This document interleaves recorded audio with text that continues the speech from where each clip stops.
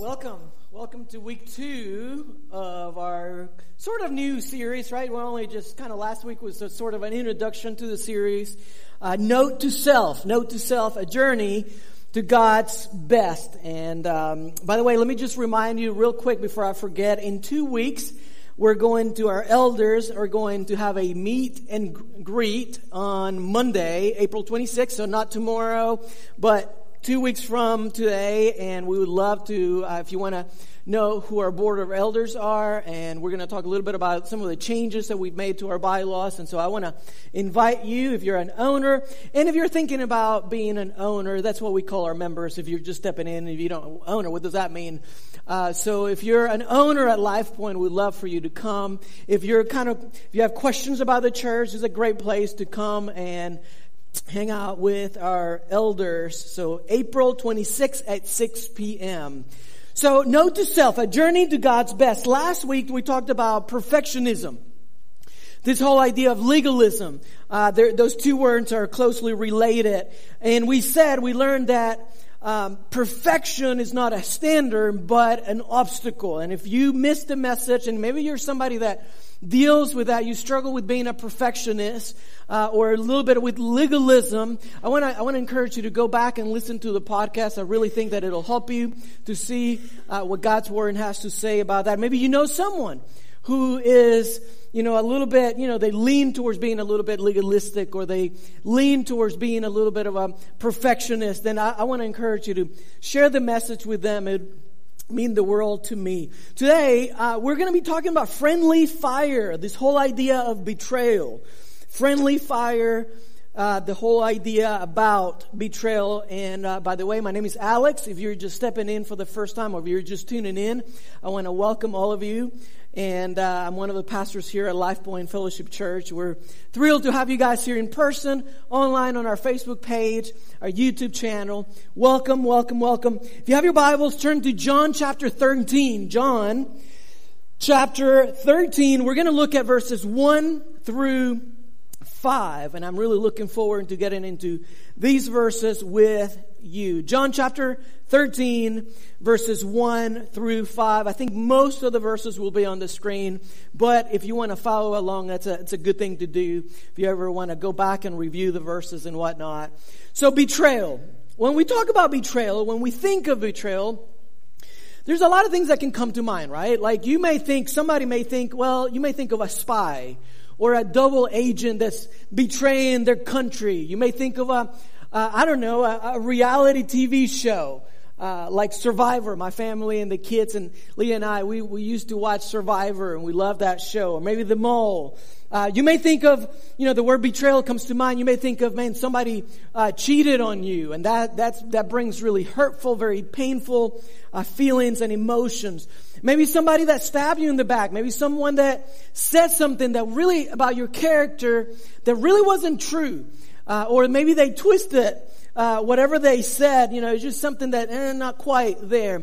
Now, what I know about betrayal is that we've all experienced it on some level. If you've lived for any period of time, you have experienced betrayal on some level. And we understand, for the most part, the feelings that come with it, right? It may have been a parent, or it may have been a brother or sister. They did something, that they should have done for you, but instead they kind of went in their own way, and it hurt. And you know the feelings that come, the baggage that comes with it, the emotional toll, the drain, how it just drains you, and you have been hurt. Maybe you've gone through depression because of it. People that face betrayal in a big way, sometimes, it can throw you into a funk for 4, 5, 6 months. Maybe it can create that anger and feeling of bitterness, and you don't know what to do with yourself, and you begin to ask questions: why they do that to me? Why in the world? What were they thinking when they did that? And immediately, you ask questions, and if you're not careful, you can deal with it the wrong way, and you begin to ask the wrong questions. And you begin to say, where did I go wrong? What's wrong with me? And there may be nothing wrong with you. Okay? But you're dealing with it in such a hurtful place, and you're in such a low place that you're thinking, man, there's something that's got to be majorly screwed up with myself. And maybe there is. I'm not telling you that there's not. But I'm just saying sometimes it's them. Sometimes it's not your, behavior. Sometimes it's not what you've done. Sometimes it's that they're just sinful individuals and they've gone the wrong way. They have not been obedient to God's word and whatnot. And sadly, what we're going to see in Scripture today, and you see it in life, is that we're often betrayed by the people that are closest to us. And that's what makes betrayal such a difficult thing. And maybe betrayal is too strong of a word. That's the word I picked. But what I know is that it often happens with those who we trust the most. It's the people that are within closest proximity to us that have the potential to really hurt us in deep ways. And so we're going to be in John chapter 13, verse 1. I want you to listen to what God's word says. Verse 1, it says, before the Passover celebration, you know what? I want to do this. I want to pray real quick for this message, because I really believe that this is a sensitive topic, and I want to ask God to open our minds and hearts for what He's going to teach us. God, we just hit the pause button for just a moment. And Lord, I just ask that you would comfort hearts right now. Even using the word betrayal is difficult for some people, maybe here in the room or watching online. But God, I pray that you would begin to heal our hearts. Use the hurt, use the pain, Lord, to make us better individuals. We pray in Jesus Christ. Amen. So before Passover celebration, Jesus knew that his hour had come to leave this world and to return to his Father. Now watch this. He had loved his disciples during his ministry on earth. And now there's a word again, he loved them to the very what? End. He loved his disciples while he was here on earth, and now he loved them to the very end. This is the word agape in the Greek. This is perfect love. This is sacrificial love. This is preferential kind of love. Like his disciples, where like he gave them, he put them first. He gave them priority. They had special access to Jesus. They followed him everywhere he went. One of the things that I try to do, I've done this over the last 15, 18 years, 17 years, is I've told my kids, and if you're not a pastor, you may not quite understand this, so don't judge me, but I've told my kids, listen, I can have a line of people out the door waiting on me, but if you ever need me, I've told all three of my kids this, if you ever need me, if you really need me, I want you to jump to the front of the line, because you're one of mine. Now, I've said that before, and it's gotten me in trouble, with people. Oh, you should teach your kids to be humble and all that. But what I've learned in ministry is that the pastor is always taking care of everybody else except for his family. And so I chose from early on, I told my kids, I said, listen, if you ever need me, I don't care if I have a line of 15 people out the door. You jump to the front of the line, come talk to me because you're my child. And I love you. And it is not perfect love. It's not agape love like the love that God has for us. But Jesus, that's the sentiment behind this verse. He loved them while he was here on planet Earth. And he loved them till the very end. And when you love someone, when you're close to someone, the betrayal can be exponentially harder to deal with because of how much you love them. And so you just don't understand why they did what they did because you've always shown them love. Does that make sense? You tracking? Yeah, give me a thumbs up. All right, thank you. That helps me. So he loved them till the very end. Verse 2. It was time for supper, and the devil had already prompted Judas, son of Simon Iscariot, and there's our word, to betray Jesus. That's our theme for the day. It's interesting. The devil had already prompted Judas. The Holy Spirit, if you're a Jesus follower, the Spirit of God prompts you to do things. What I've never really realized until this week is that the enemy can actually prompt you as well. If you're not in God's Word, if you're not following Christ, if you're not a Jesus follower, the enemy will prompt you to do things that you should not do. In fact, as I was studying this verse, I remember talking to people who have been in prison. who are in prison. I've talked to them, and I remember a sentence that they said to me. It's never really clicked. It's never really made sense until I read this verse. I would look at them, and some of them, I'm not going to judge whether they're saved or not, but from an outward perspective, it seemed like, man, they were solid Christians. And it's hard for me to understand how come you're in jail right now? How come you're in prison? This is, it just wouldn't compute. And I remember what they would say. They would say something like this, Pastor Alex, they just say Alex. They wouldn't say Pastor, but they'd say, Alex, you know what? I don't know what happened. I don't know where I went wrong, but it was like something, it wasn't me, like something took over. Like I felt like the enemy just took control. And I don't know exactly, and they don't even know how to explain it. And I wonder if it could be that the devil, it prompted Judas. In other words, Judas had already made a decision to betray Jesus. And he had a plan, basically sold him for 30 silver coins. It's the price you would pay for a slave. Okay, so it is essentially what Judas was doing is he was taking the Son of God. He was taking the Savior of the world, holy and perfect. You got to think of it. Judas had walked with Jesus for 3.5 years. He had seen the miracles. He had seen how he healed people, how he multiplied the bread. He had seen all the good that Jesus had done for humanity. And he diminished Jesus Christ from being the Son of God, from being this perfect individual to the price you would pay for the lowest, in that day and age, the lowest labor, which was that of a slave. He sold him for 30 silver coins. Verse 3. Jesus knew that the Father had given him authority over everything. In other words, Jesus could have done anything. He could have dealt with this in any way he wanted. And that he had come from God and that he would return to God. So he got up from the table, took off his robe, wrapped a towel around his waist, and poured water into a basin, and then he began to wash his disciples' feet, drying them with the towel that he had around him. Now, here's a question. I'm reading this, and I don't know what's going through your brain. I don't know what you're thinking, but this is what I thought.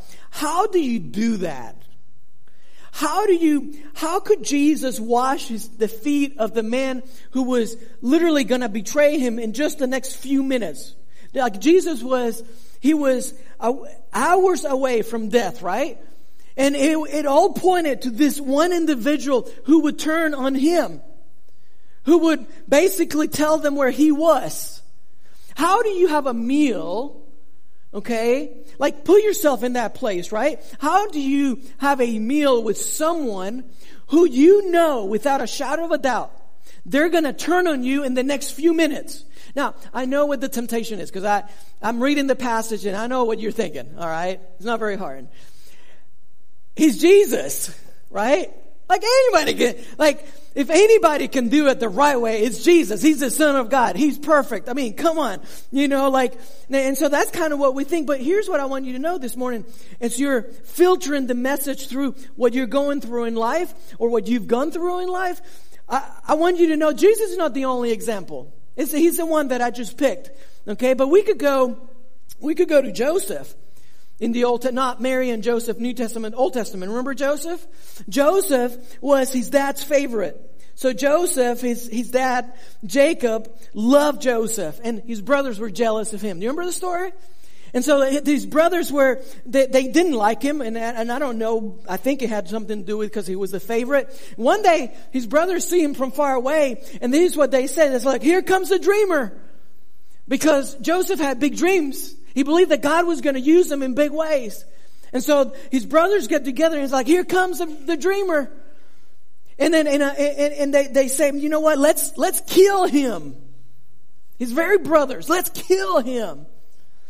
And then in a moment of love, in a moment of grace, their hearts were full of mercy. They said, no, let's not kill him. Let's sell him. Let's sell him. Why kill him when we can make money off of him, right? Off of him. And they throw him into a cistern, which is a dried up well. And essentially they You all of a sudden, the picture that you have in Scripture is of a 16, 17-year-old boy shackled, ankle to ankle, ready, on his way with other slaves, ready to be sold into slavery. On his way to a foreign country, a foreign nation, away from mom and dad, away from everything that he knew that was good. How do you recover from that? How do you heal when your family turns on you that way? Because I don't know about you, but I want to know. I want to know how you deal with integrity in that way. The Bible says years later, Joseph confronts his brothers. And these are his words. Look on the screen. You know this. Many of you, you've studied the Scripture. Let's put it up. Genesis 50, verse 20. You intended to harm me, but God intended it all for good. How do you say those words? That's what I want to know. How do you practice that? How do you heal after you've been betrayed? You have David, right? So it's not just Jesus. You have David. David was betrayed by his son Absalom. I don't know if you remember the story or not, but so Absalom wanted to be king, so he wanted the throne. He gathers a few men, and he literally goes against his own dad, and he brings war into his dad because he wanted the throne. It was greed. It was power. His own blood and flesh. David knew that he was coming after him. And David, even though that Absalom was ready to take his life, David, the Bible says that he ordered his men to be gentle with Absalom. How do you do that? Later on, we see that he dies. Absalom dies. And David, instead of saying, man, well, he had it coming. No, he says, if you know Scripture, the Bible says that he wept bitterly. And so you see my point in sharing those two stories, that it's not just Jesus. It's tempting to say, well, he's Jesus. He's the Son of God, right? He knows how to do it. He's perfect in nature. Yeah, if anyone's going to be able to overcome betrayal, Jesus is the one. No, he's a role model. But there's plenty of examples in the New Testament and in the Old Testament that I can give you of people who dealt with betrayal in an ugly way. People who were closest to them, brothers, sisters, sons. And they were able to make it through that. So what do you do when you've been hurt by friendly fire? Friendly fire. Have you heard that phrase before, friendly fire? What do you do when you're betrayed by somebody that's close to you? Let's put the picture up on the screen. Do you know who this is? His name is Stonewall Jackson. Any history buffs in the house or in the chat? Okay, some of you guys know. Good for you.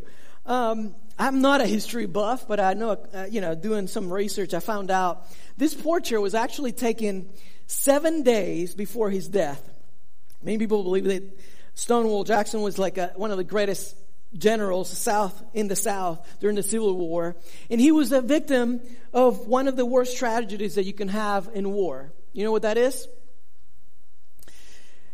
Worst tragedy that you can have in war. It's what I like to call what we call friendly fire. When you are shot by one of your own. It's one thing, to have your fellow soldier, your brother, that you're going to war with. It's one thing when they're shot by enemy fire, right? That's one thing. But the heartbreak, the feelings that come to mind when you are, when your fellow soldier is shot by one of their own, it is exponentially compounded. Only if you've been in that situation can you understand. Well, here's the thing. It happens in God's army too. You see it all the time. You see friends, spouses, Sunday school teachers. You see leaders that you listen to. Man, I cannot tell you the number of times that I follow leaders that I've listened to their preaching, that I've been almost enamored by their leadership and their teaching, and they're so eloquent, and they do something that's just, whether it's adultery or they were stealing money from the church or whatever, and all of a sudden your heart just sinks. And I don't try to, I think I have a healthy level of kind of understanding, they're human beings, okay? I get that. So I try not to put other preachers and whatnot, leaders in positions of in pedestals, like they're heroes or whatever.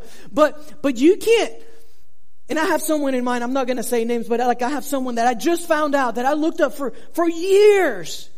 And I listen to their messages. And then I see that at the end of their life, this is what happened. And I go, and I feel a little bit betrayed, right? And so it happens in God's army when you are shot by one of your own, and it could be a family member that turned on you, that cheated on you. It could be a coworker. It could be somebody that claimed that they were, like they said they were Christians. I mean, like, you should have heard them. You should have seen him. You would have thought they're the most, like, if there is a Christian, that was him. That was her. That was him. And the discouragement that it causes is crazy. The cynicism, if you're not careful, that it creates in your heart. The desire to want to distance yourself. One of the hardest things that I do as a pastor is to believe in people. Because I've seen people over many years, I've seen how people hurt one another. And so to keep your heart pure and to keep your heart soft, I mean, is one of the hardest things that I do. Because automatically what you want to do is you want to distance yourself from people because you want to guard your heart and your emotions and your feelings. And so I think but it is so real, it is so true. And so, if you have been spiritually wounded by friendly fire, I want you to know that you can be treated and you can recover and you can heal. And just like when you're physically wounded, what do? You find medical help, right? So you can recover. In the same way, if you feel like you've been spiritually wounded, you can recover. And what I encourage you to do is I want to say this because some of you, you've been hurt by, I mean, like you've been carrying this baggage and the hurt for years. And I'm not telling you this because, like I'm pointing fingers, but just like I'm in this with you. I understand. I can sympathize with you. And I want you to know that nothing is going to help you more. Nothing is going to heal you better. Nothing will restore you more. Nothing will nourish your soul like the power of God's Word. And here's the truth. A lot of times we run to everything else but God's Word. We run to the counselor because they're the professional, right? Like we go to the expert. We go to the pastor. Man, you can come to me anytime. But I want you to know there's nothing special about me. We run to the clergy because, they're close to God. Maybe not, right? And so nothing is like God's Word. And so I challenge you to run to God's Word. Don't run to the latest trend, the latest piece of information, the latest thing that you see. Here's what we don't recognize sometimes. We equate God's Word with our word. And we think that it's sort of the same thing. And I was telling a friend earlier today, like, what do you do when someone that doesn't believe in the Bible? How do you communicate God? Like, how do you tell them about the Lord? How do you give them the gospel? It's very simple. You give them out God's Word. Because whatever you say is not as powerful as God's Word. Does that make sense? Do you understand what I mean by that? Like, we equate the power of our words, which our words are powerful, don't get me wrong. But there's nothing remotely close to the power of God's Word. And there's a verse, I'll put it on the screen, Hebrews 4:12 that says, "For the Word of God is living and," what's that next word there at the end? Active. Active. In the Greek is the word energies. Energies. What does that sound like? What other English word does that sound like? Energies. Help me out. Energy. God's Word is not only alive, but it's got energy, it's got power. And so the best thing that you can do, sometimes I can get a little too preachy. Hey, listen, I applaud you for being here. I applaud you for tuning in online. Man, I want to be like, go you, because you're running to God's Word. That's what you're doing, the right thing. And so I'm kind of preaching to the choir into that, and I get that. But the power of God's Word in your life is what's going to heal that pain. So here's what I want to do. I want to share with you 2 points. The first point is something I want you to know. Okay? It is a nugget of truth. It is wisdom. It is insight from God's Word. The first point that I'm going to give you, it's like pure wisdom. Like, you've got to know this. If you don't know this, like, man, this is something that you've got to know. You've got to lock it in. You've got to understand it. You've got to let it marinate in your heart. The second point that I want to give you is the one that I want you to take home. All right? It's the one that I've tried to make it as memorable as I can make it. So this week, when you've forgotten 70-80% of what I've said, you can take this second point and you can use it. And my prayer is that it'll help you. So number one, here's the first point. This is the one that I want you to know. This is pure insight from God's Word. God is more interested in your character than your comfort. Let me say that again. God, and I know it's a little bit harsh, especially if you've dealt with something that's difficult. God is more interested in your character than your comfort. Romans 5:3. We can rejoice when we run into problems. How could that be? Like, that doesn't make sense. Well, listen to the verse. We can rejoice when we run into problems and trials, for we know that they help us develop endurance. It's what I call redemptive suffering. Redemptive suffering. Would you say those two words with me? Say it with me. Ready? 1, 2, 3. Redemptive suffering. Say it one more time. I want you to remember. Redemptive suffering. It's when you suffer for the benefits of others. Well, I don't want to hear that, Pastor Alex. I didn't come here that's kind of depressing right there. Well, you see it all over the Bible. Jesus, for one, right? He suffered for you. He didn't die for his sins. He died for my sins and your sins, right? Redemptive suffering. It's in redemptive suffering is when God takes the bitterness, when He takes the sadness, when He takes the betrayal, the bad, when He takes all the junk, and He takes that ugly side of what we go through in life, and He takes that and makes the world a better place. Something that you've gone through. And so here's what God will say. God will look at you and He'll say this. It's not all going to be good in your life. Do you know that? God will look at you. I mean, the example is Jesus, is David, Joseph. God will look at you and He'll say, it's not all going to be good, but I can use all of it and turn it into good. I can use all of it and make it fit into my plan. Does that make sense? So I can use the hurts of the past. I can use the sins of your parents. I can use the sins of your spouses. I can use all of that junk. And you may be the innocent party in all of this. And God says, it's not all going to be good, but I can take all of it and I can turn it into good. That's why God is a good God. Good Father. You've heard the song, right? Because He can take the bad and turn it into good. Like, not anybody can take good and turn it into good, right? Anybody can get good out of good. That's easy, right? Only God can take something only God can bring good out of the bad. So look at the verse one more time. Look at it with me. Romans 5:3. We can rejoice when we run into problems and trials. Watch this. For we know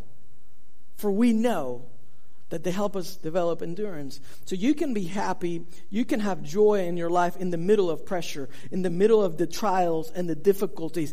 Like in the middle, like how do you do that? What's the key? Well, look at the verse. Those three little words. For we know. The difference is what you know. I said 2 weeks ago, you can put two separate people in the same room, in the same set of circumstances, two separate people in the same battle, the same war, and then you have two people that have gone through the same type of divorce, the same type of betrayal, and one will deal with it in a healthy way, and the other one will deal with it totally unhealthy way. One person will make it and will think the best of life and will think the best is yet to come, and the other one is devastated. And what makes the difference is here it is. God's Word is telling us. It's what we know. And so I want you to know this one point. Number one, you got to know this, okay? God is much more interested, listen to me, in your character than your comfort. I know that, and I probably need to kind of like I know, I don't mean to be so bold and in your face, but you've got to lock this one in. Okay? Because at the end of the day, when you end up in heaven one day, if you're a Jesus follower, like the only thing that you're bringing with you is you. Okay? Like nothing else, nothing that you see here is going to last. And so God is much more interested in your character than anything else that you have in this life. And He will build your character. He will build who you are. Basically what He says, look, I want you, while you're here on this planet, I want you to become more and more like me. I want you to be like Jesus. I want you to be able to wash the feet of the person that just betrayed you or about to betray you. I want you to be able to have a meal with that person that gets on your nerves and they've said something that have hurt you deeply. That, to me, is better than your comfort for the short lifespan that you have on planet Earth. So do you got it? Do you get it? Like, does that make sense? Do you have it locked in? God is more interested in your character than your comfort, and He will refine your character often through the fires that we go through. He will refine the person who you are through the difficulties and the trials. So that's point number one. Point number two, and I'll close. 2 points. Aren't you happy? We're only doing 2 points today. You guys should clap for that or something. There we go. Thank you. I think I'm going to add a third one because I wasn't strong enough. That was a golf clap. We don't do golf claps here. I only have 2 points for you guys. Oh, they just love God's word so much. They want more. That's what it is, Amy. Here's the second point. I'll close with this. And here's the one that I want you to remember. Okay. Here's your note to self. That's the name of the series, right? Note to self. This is your sticky note. This is your alarm reminder. Okay. It's on the screen.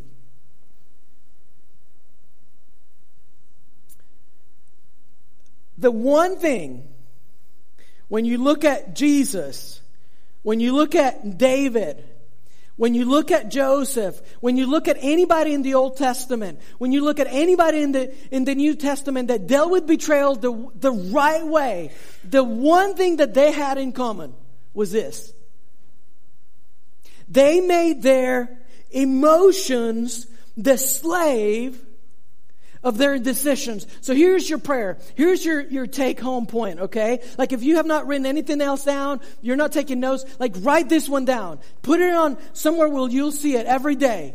God wants you to say, you know what, Lord, help me to make my emotions the slave of my decisions. Now, what would have happened, let me unpack this a little bit. What would have happened if in that moment, when Jesus, like right before the cross, when Jesus is literally sweating blood, which is what the Bible says was happening, all right? It's a physiological possibility. Now science is just, catching up to the Bible. But now science, I've talked to doctors who've said, yeah, you can actually sweat blood. And there's a whole science behind that. When you're under so much stress, okay, like Jesus, in that point where He said like the weight of the world was on His shoulders so much that He was sweating blood. What if He would have gone with His emotions? What if He would have surrendered to the way He was feeling?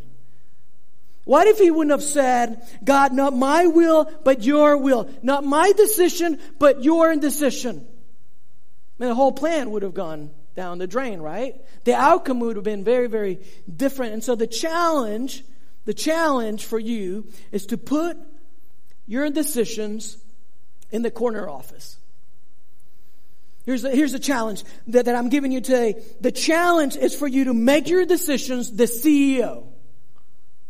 All right? Like make your emotions the employee. Low level, by the way. Put your decisions in charge. What we do most often is the opposite. We allow our emotions, we allow our decisions to be influenced or to be dictated by how we feel, by like our emotions. So here's my challenge. When you don't feel like taking the next step in life, take it anyway. When you don't feel like loving that person that hurt you, love them anyway. Love them. When you have fear in your heart, let the fear become fuel so that you can become more and more like Christ. When you're in the midst of the suffering and your integrity is being tested, stand where God wants you to stand. You hear me? But don't let the emotions be what leads you in life. Give your decisions the corner office. Put them in charge. It may not be easy. I'm not saying that any of this is easy. But what I can promise you, it's always going to be better. It's always going to be better. And some people, they'll throw something at me and they'll say, well, what about the disciples? They all ended up dead. Yeah, but can you imagine how sweet it must have been when they were in heaven and they were getting a special crown for being a martyr for Christ? And can you imagine the joy and the thought of kneeling before your Savior and saying, God, I give it all. Literally, I gave you my life. I give my very own life for you. Can you imagine? I don't think we can. I think our minds are too small. And so we think, but what about the disciples?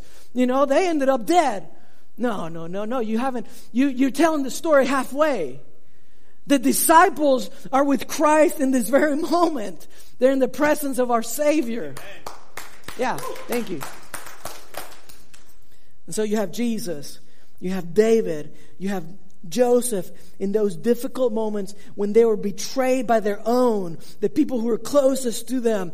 In Jesus' case, it was his disciple that he had loved with a perfect kind of love. With David, it was his son who till the very end he showed mercy and kindness. With Joseph, he was his own blood, his own brothers. In every single one of those moments, each one of those men, and I can give you many, many more illustrations, they dealt with betrayal by making a decision.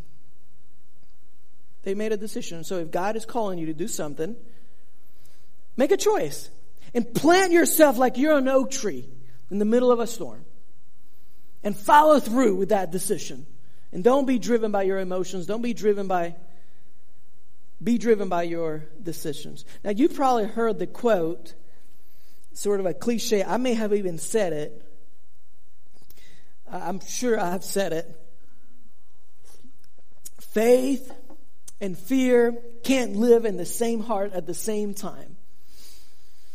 If I've said it, forgive me, okay? Faith and fear cannot live in the same heart, in the same room at the same time. It's a nice cliche, but it's not true. Here's how I know. Every decision that I've made that I've had to have faith to make this decision. Like, this wasn't an easy, every decision that I've made, and then I've been like, Lord, help me, like every difficult decision that's taken, like everything in me, okay, to make as far as faith. Every single one of them, I always had fear at the same time. I always had a little bit of anxiety. I always questioned myself, and I didn't know what the outcome was going to look like. And I'm going by faith, and I'm like trusting you, God, and here it is. And I'm putting that, I'm taking the step. But every single time, I had both. I had faith and I had fear simultaneously. And so fear and faith can't live in the same heart. I'm not so sure. I'll tell you this. God called me into the ministry when I was 16 years old. I wanted to help people, and that's to this day. I'm 43 to this day. That is the heartbeat. That is my passion. I want to help people with the gospel. But I was scared to death of preaching, of public speaking.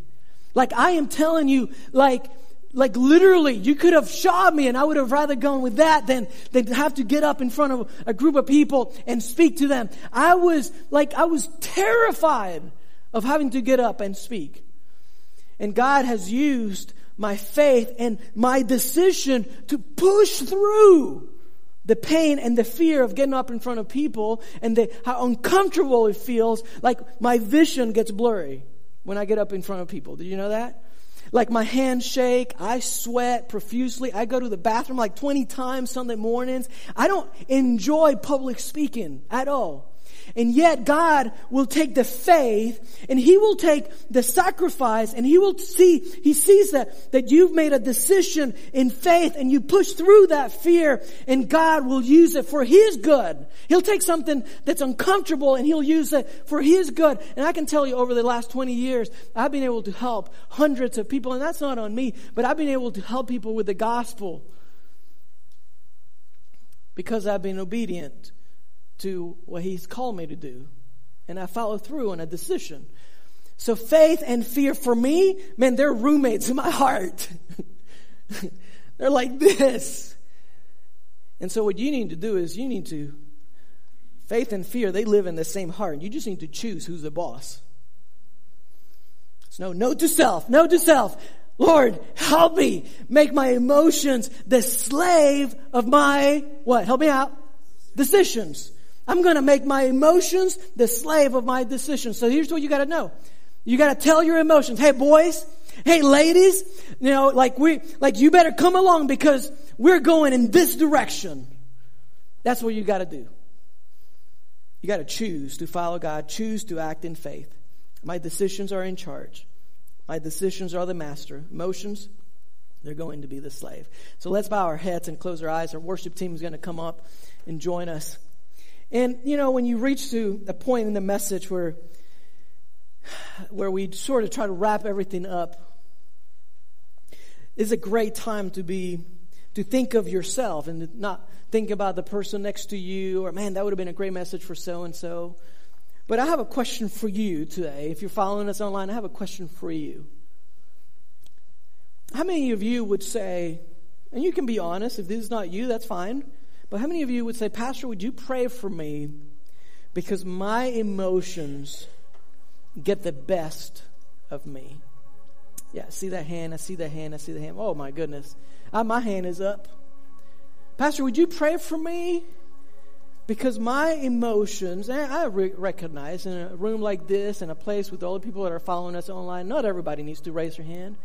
But how many of you would say, Pastor, pray for me, because often I find myself in that place. At work, sometimes just my emotions, they get the best of me. With my kids, the way I'm leading them and the way I'm trying to, my emotions get in the way. Sometimes my relationship with my spouse, man, I know better, but my emotions get the best of me. In my relationship with the Lord, my emotions lead me and they betray me. Betrayal, right? We're talking about that today. So maybe you've been betrayed and you feel like, man, even this message is just painful to hear because my emotions are running the show. I want you to know you're not alone. You hear me? You're not alone. You're not the only one. But God is way more interested in your character than your comfort.